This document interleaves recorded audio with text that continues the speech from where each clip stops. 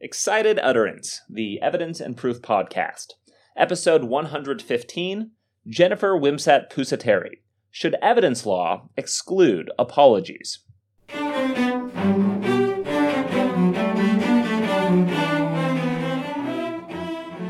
Welcome to Excited Utterance. I'm your host, Alex Nunn, from the University of Arkansas School of Law. Excited Utterance is your podcast for cutting-edge scholarship and developments in the world of evidence and proof. We bring virtual workshops to you throughout the academic year. Joining me on the podcast today is Jennifer Pusateri from GW Law. Now, Jennifer and I had a really wonderful conversation about her recent paper, It is Better to Be Safe When Sorry, Advocating a Federal Rule of Evidence Excluding Apologies. Now, as the title suggests, Jennifer's paper focuses on apology evidence, or when in the courtroom apologies can be used to demonstrate fault, to demonstrate harm, to demonstrate negligence, to essentially advance a party's case. Intuitively, we might think that apology evidence is going to be quite probative. I certainly kind of took that surface level approach. If one party is acknowledging the role that they played in a particular case in causing some harm, of course, why would we not want that in the courtroom? Jennifer, though, provides a compelling and excellent case for excluding apologies from the courtroom. She looks at apologies from a societal, from a philosophical, from a theoretical perspective, and demonstrates that the normatively best path forward here is to exclude apologies due to the fact that their utility in the courtroom is outweighed by the harm that they cause across a number of different metrics. Jennifer is an expert in the area. I loved this podcast. I loved my conversation with her, and I hope you enjoy it today as well. Jennifer, welcome to Excited Utterance. Thank you. Thank you for having me. So your paper, of course, focuses on apologies as evidence, which is a really cool topic. And before we get too technical, because it is such an interesting topic, I wanted to begin our conversation today just trying to get a sense of how you arrived at the topic. How did you choose to focus on apologies? Why was this kind of the emphasis of the piece? Yeah, so I spent a number of years in private practice before coming to academia, and I was really pretty shocked by how often it was that litigation continued long after it should have, really just because one party or the other was waiting for an apology. And I also found that litigation was often far more acrimonious than it needed to be because one party or the other was waiting for that sense of restoration of justice. And then often, even after a settlement, I would find that parties would feel that they hadn't really been restored to their prior place because they didn't get that apology. And so it started me on the path of thinking about apologies and looking to see what was out there in terms of literature on what role apologies play in our legal system. Any good lawyer discourages their client from apologizing because it's viewed as an acceptance of fault. But I ultimately found that doesn't seem to be the case. So that's how I got to the topic. That's great. And because we're going to be talking so much about apologies today, and really the intersection of apologies and evidence law, I'm actually going to begin by taking us all the way back to the very beginning, because I want to think about apologies in the abstract for a second. And you mentioned that many of your former clients were upset that perhaps they didn't receive an apology. And I'm curious, just as a baseline matter, as a societal matter, why should we really value and encourage apologies? As a normative good, why should we orient, whether it's the legal system or even cultural norms, toward pursuing apologies? When thinking about what the good that apologies offer is, it is helpful to also think about the scenarios in which apologies tend to be offered, because while talking about it in an abstract sense makes a lot of sense, it also makes sense for us to be thinking about these different scenarios in which apologies might be offered as a backdrop to that abstract discussion. So I'm thinking of things like one apologizes when their actions harm another. One might apologize when they see another suffering or disappointed. There's also a bunch of cultural norms and politeness norms around apologies. So sometimes apologies are linked to actions and sometimes they're unrelated to our conduct. Sometimes they're completely superfluous, right? I'm sorry for the weather. I'm sorry for the traffic. And what's consistent in all of those situations, the abstract point, is that regardless of the link to blameworthiness or conduct or not, there are benefits to both the individuals involved and to society from the apologies. And so now focusing back on your question, what are those benefits? There are benefits to injured parties, restoring sense of dignity and justice and power. So I step on your toe and maybe your toe hurts, but you also feel like, man, she stepped on my toe. And so apologizing restores that sense of you're not a person to be harmed. You're an equal member of society who deserves not to be harmed. Apologies also benefit the speaker. It affirms their self-worth. It affirms their place in the society and their sense of morality. Systems, moral, ethical, and religious systems for all eternity have used apologies as a way of signaling that an individual is part of the moral fabric of the society. And we see that in the evidence as it relates to benefits to apologizers. And then we also see benefits to society by decreasing aggression, decreasing revenge, decreasing retribution and recidivism. Some of these benefits I've just talked about take the form of concrete psychological and physical benefits. So we see a reduction in social anxiety and depression, improved self-image, improved cardiovascular health and immune responses for both those who receive apologies and those who give apologies. There are also some really concrete pro-social benefits like promoting civility, reducing retribution, recidivism. And then there are the symbolic benefits that I talked about, restored sense of justice and the like. And then in addition to all of those abstract benefits, when we think in the legal context, we also get benefits in terms of litigation efficiencies, which I imagine we'll talk about later. Yes, please. And I will say that this is all incredibly compelling to me in particular, because I am someone who will apologize for everything, even if I have the most tangential effect. You mentioned the weather, like I totally get that, right? So it is a very interesting and fascinating account.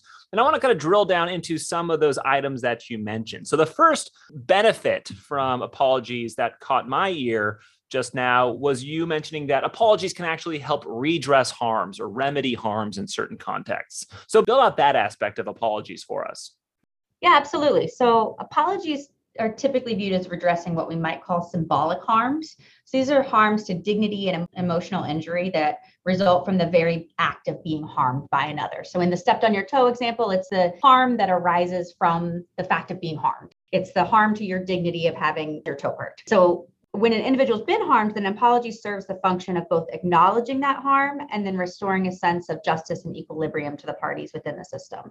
Now, this type of harm, this symbolic harm, is not typically the kind of harm that's redressed in our American legal system. So the tort system largely addresses physical harms, economic harms, financial harms. The criminal system addresses harms by an individual for failing to follow the rules of the society, but neither of those systems are particularly concerned with redressing dignity harms or symbolic harms. Under both of these systems, the compensation for emotional harm is pretty rare and limited. Damages are typically parasitic to physical or economic damages. When they're standalone torts like IIED or NIED, they're limited in scope and difficult to prove. So in other words, when our system does address these dignity harms, these emotional harms, it does so when they're specific, quantifiable, limited emotional harms, not the just general emotional harm, symbolic harm that results from being harmed. But yet, as I mentioned in the beginning, individuals feel these insults, they feel these harms to dignity, and they seek a restoration of justice. They seek a restoration of their power. And this is where apologies bridge the gap between what the legal system does and what individuals expect. Now, I'm sure the law and econ scholars who are listening had their ears perk up as well, because you also mentioned that apologies can help actually improve litigation efficiency. So how does that dynamic actually play out? Yeah, so apologies provide litigation efficiencies primarily in the form of more and faster settlements and in decreased numbers of cases being filed in the first place. And this is actually an area where a lot of the apology scholarship is focused. And the data here comes from primarily two really interesting places. The first is Jennifer Robinault's empirical work on apologies. And one of her studies, she does this really interesting thing where she assigns individuals to be the victim and then gives them a settlement offer and evaluates their willingness to accept the settlement offer, depending on whether the offer is accompanied by no apology, what we might call a partial apology, and a full apology. So to define those terms a little bit, a full apology is what we think of as both a self-critical statement and an expression of sympathy or empathy. So I'm sorry, I screwed up. I'm sorry you're injured. I shouldn't have done that. I'm sorry I made a huge mistake. Those are all full apologies. A partial apology is just the expression of sympathy or empathy without the self-critical piece. So I'm sorry you're not feeling well. I'm sorry you're upset by that. I'm sorry you're hurt. And what's really interesting in Robenholt's work is that she found that individuals, when they received a full apology, were much more likely to accept a settlement offer. Whereas individuals, when they received a partial apology, it seemed to create confusion. So she found that in 52% of the cases with no apology, an individual would either definitely or probably accept the offer. With a full apology, that number rose to 73%, but with a partial apology, it declined to 35%, and 40% of people in the partial apology scenario remained undecided as to which course to take. They didn't know whether to be inclined to accept the settlement or inclined to reject the settlement. So that's one category of data that provides information about likelihood of apology impacting litigation efficiencies, impacting settlement. So the other set of data that really supports this notion that apologies increase litigation efficiencies comes from the University of Michigan Health System. And the University of Michigan Health System adopted a program requiring healthcare professionals to apologize when an individual was injured in the health system. And what they found was that the per case payments decreased by about 47%, and the settlement time decreased from about 20 months to about 6 months after the program was introduced. So both the Robenholt empirical work and the University of Michigan Health System data illustrate well that apologies have a great potential to provide litigation efficiencies, especially in the case of full apologies. That is fascinating information, some fascinating studies there. And I think that this is a really great background for us now as we pull this discussion into the world of evidence, if you will. So generally stated, how are apologies typically treated under the federal rules of evidence? Are they excluded? Are they admitted? What's the typical treatment? So the federal rules of evidence don't deal explicitly with apologies. So right now, they're not dealt with as a separate category of evidence. Instead, they're governed by the usual 401, 403 evaluation of relevance and whether the probative value of the apology is substantially outweighed by the danger of unfair prejudice from its admission. What this means in practice is that apologies are generally admitted because courts, like society, like people, tend to assume, I would argue wrongly, that apologies, at least full apologies, are probative of fault. So because we assume that they are probative of fault, they are generally admitted under the current rules.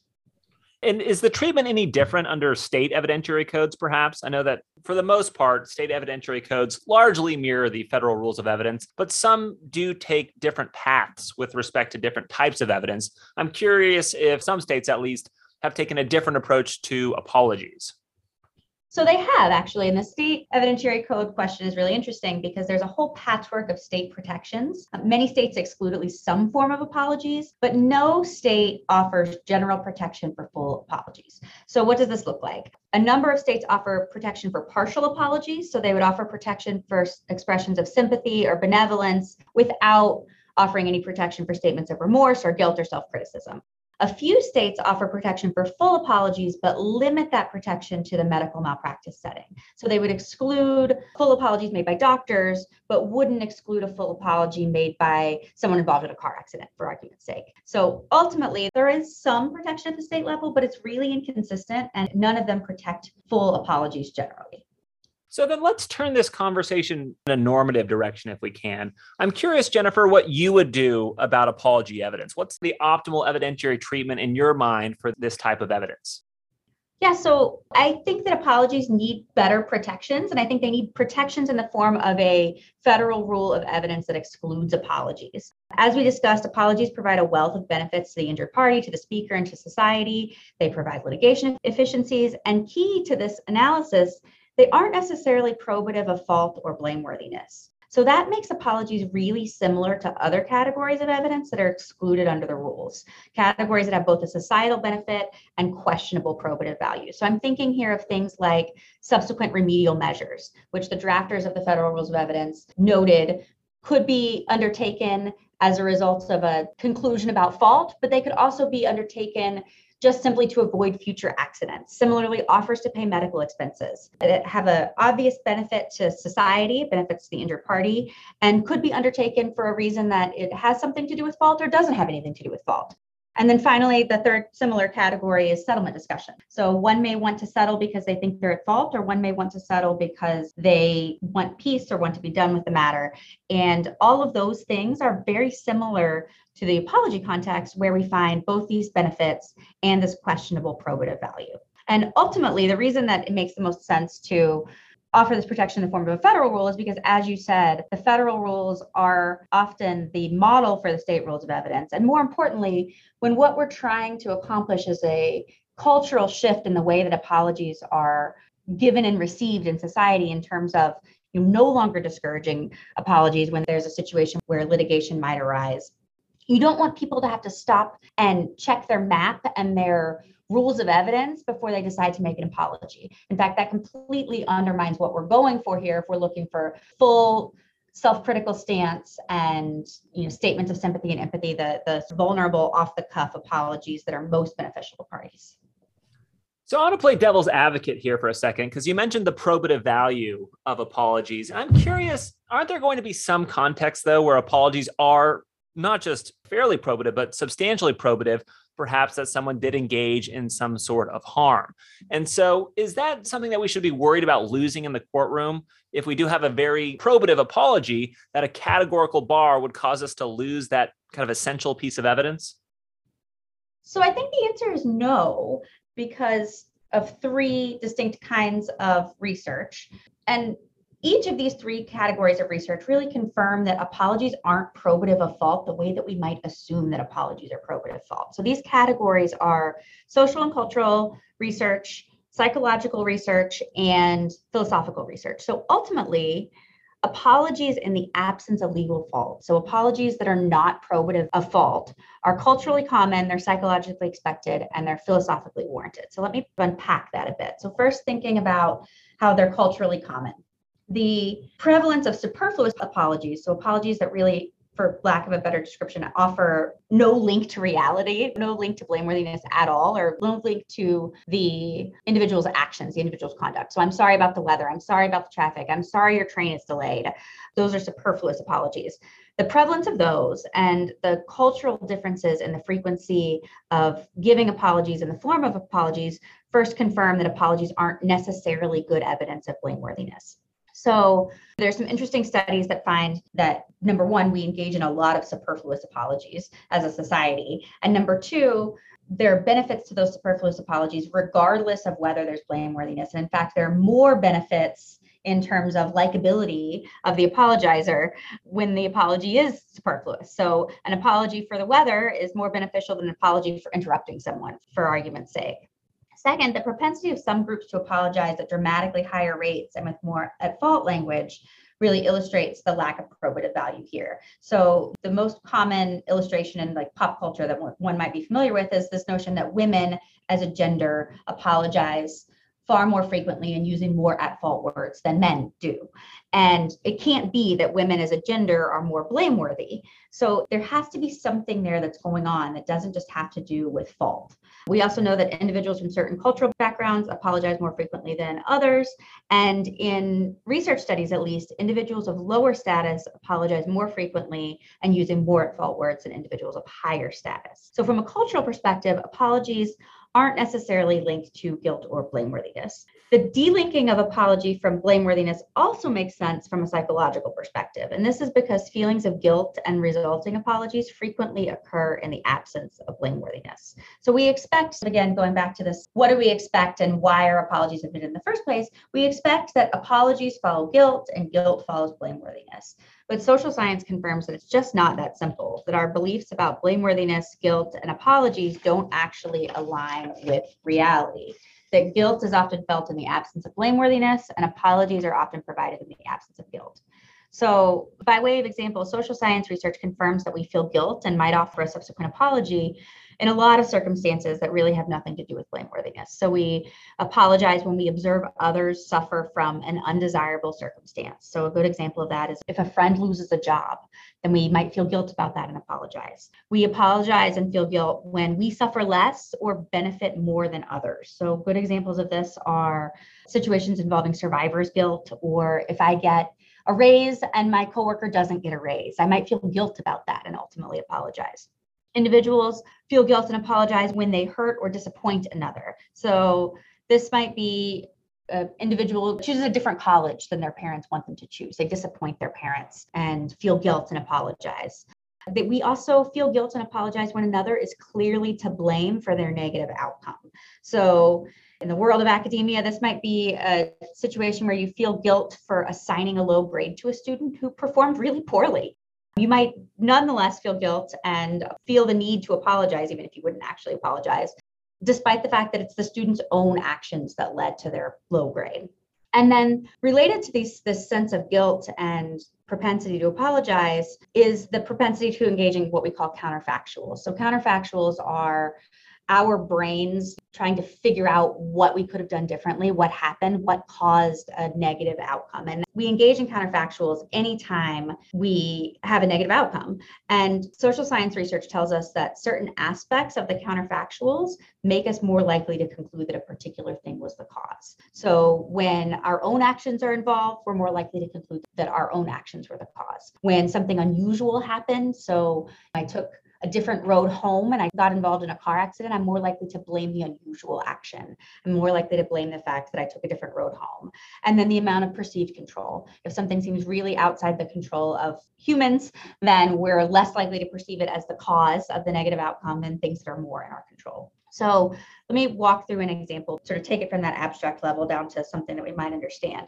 So imagine that you are getting into your car and it's a cold morning and your neighbor's cat has crawled up underneath your car during the night and you get ready to go to work to the detriment of the cat. And in that situation, you would feel awful, right? And you would feel more awful than others around you because you were actually involved in the harm, which I'll talk about in a minute in terms of the philosophical approach. You would probably apologize. In society, we would expect you to apologize. You might engage in counterfactuals related to the harm that befell the cat. And your level of guilt would change based on the way that you work through those counterfactuals. So if it was your cat, you would view yourself as having more control. You would probably feel more guilt. If you had less control, if the weather impacted it, was a particularly cold day, and that's what caused the cat to come near the car, then you would feel less guilt and less sense of attribution for the injury to the cat.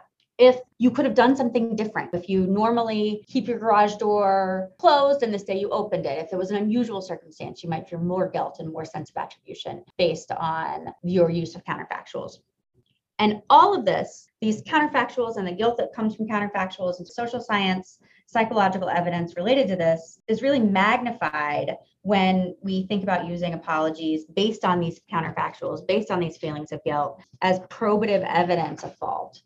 We effectively substitute the actor's counterfactual thinking and conclusions about but-for causation for the conclusions of the ultimate fact finder there. So from a psychological perspective, these feelings of guilt, these resulting apologies are further delinked. In addition to the cultural information, cultural evidence, the psychological evidence confirms that apologies aren't always probative of fault. And then finally, from a philosophical perspective, too, apologies are warranted regardless of blameworthiness when an actor's conduct is involved in a negative outcome. So as humans, we are, by our very nature, as moral actors, engaged in the act of avoiding harm to others. And anytime we're actively engaged in avoiding an outcome, but our actions lead to that outcome anyway, a self-critical stance is appropriate, and regret, and when another is involved, a subsequent apology is appropriate. So what does that mean in concrete terms? So anytime we work hard at something and the outcome isn't what we intend, we take a self-critical stance. So if we work really, really hard to win a basketball game, but we miss a shot, then a self-critical stance is appropriate. If we work really, really hard to do well on an exam,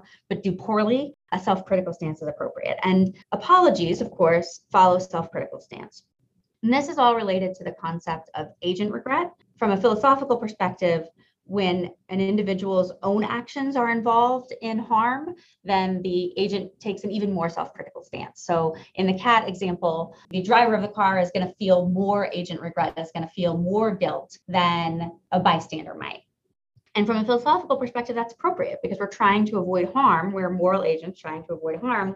When our actions nonetheless are related to harm, then we have that self-critical stance, and it's appropriate to engage in an apology that incorporates that self-critical stance. So things like, I'm sorry, I wish I hadn't done that, I messed up, I made a mistake, from a philosophical perspective, are as appropriate in these blameless examples as they are in the blameworthy examples. So then the philosophical perspective further delinks this legal and moral blameworthiness from the self-critical stance and from apologies. So ultimately, you have some cultural evidence that confirms that apologies happen frequently in situations that are unrelated to fault. From a psychological perspective, you have an explanation for why those apologies are expected in situations that are unrelated to fault. And then from a philosophical perspective, we have further illustration of why it's appropriate to have apologies in the absence of fault. So all of these things lead to the conclusion, in my mind, that apologies are not necessarily probative of fault, and in fact are so unlikely to be probative of fault that it makes sense from a policy perspective to exclude them under the federal rules of evidence.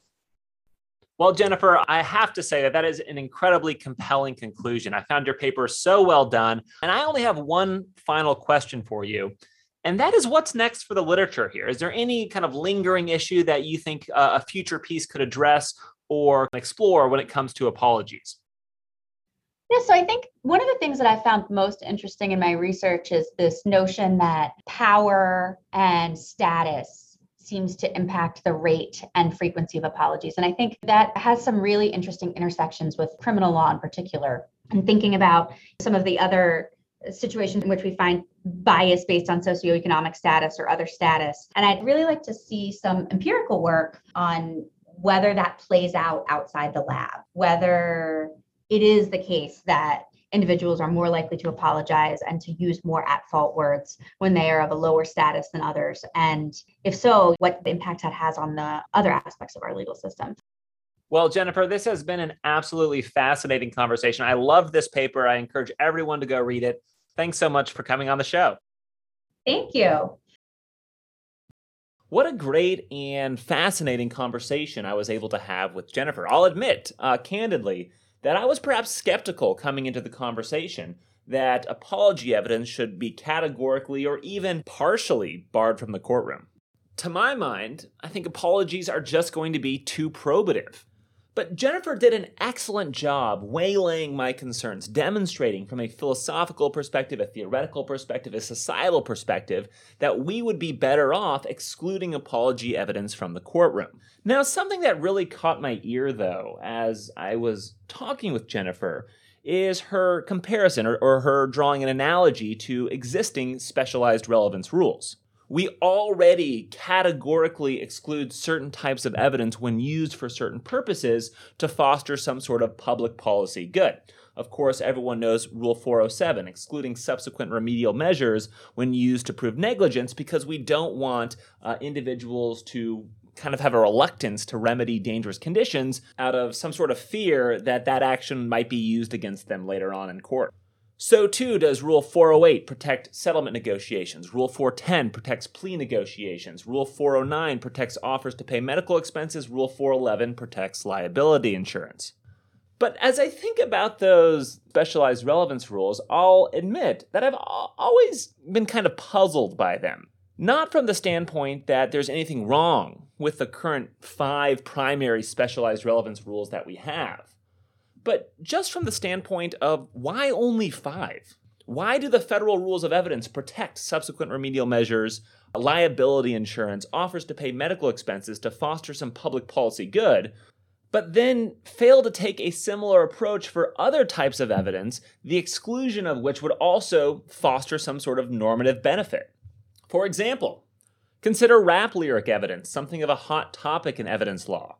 Why is that not the focus of a specialized relevance rule to serve a public policy good, excluding rap lyrics, that is? Why do we protect offers to pay medical expenses, but not offers to call for medical help? It's just curious to me that we've chosen to protect these substantive policy goods, whether it's remedying dangerous conditions or liability insurance or what have you, but we don't ever take a step back and think about what should be added or perhaps removed from that list. Maybe, though, Jennifer's paper could be the catalyst, a first step in thinking about renewing the specialized relevance rules. Support for Excited Utterance is generously provided by Vanderbilt Law School's Branstetter Litigation and Dispute Resolution Program, the University of Arkansas School of Law, as well as the Vanderbilt Institute for Digital Learning. The producer of Excited Utterance is Ed Chang, and the production editor is Madeline DiPietro.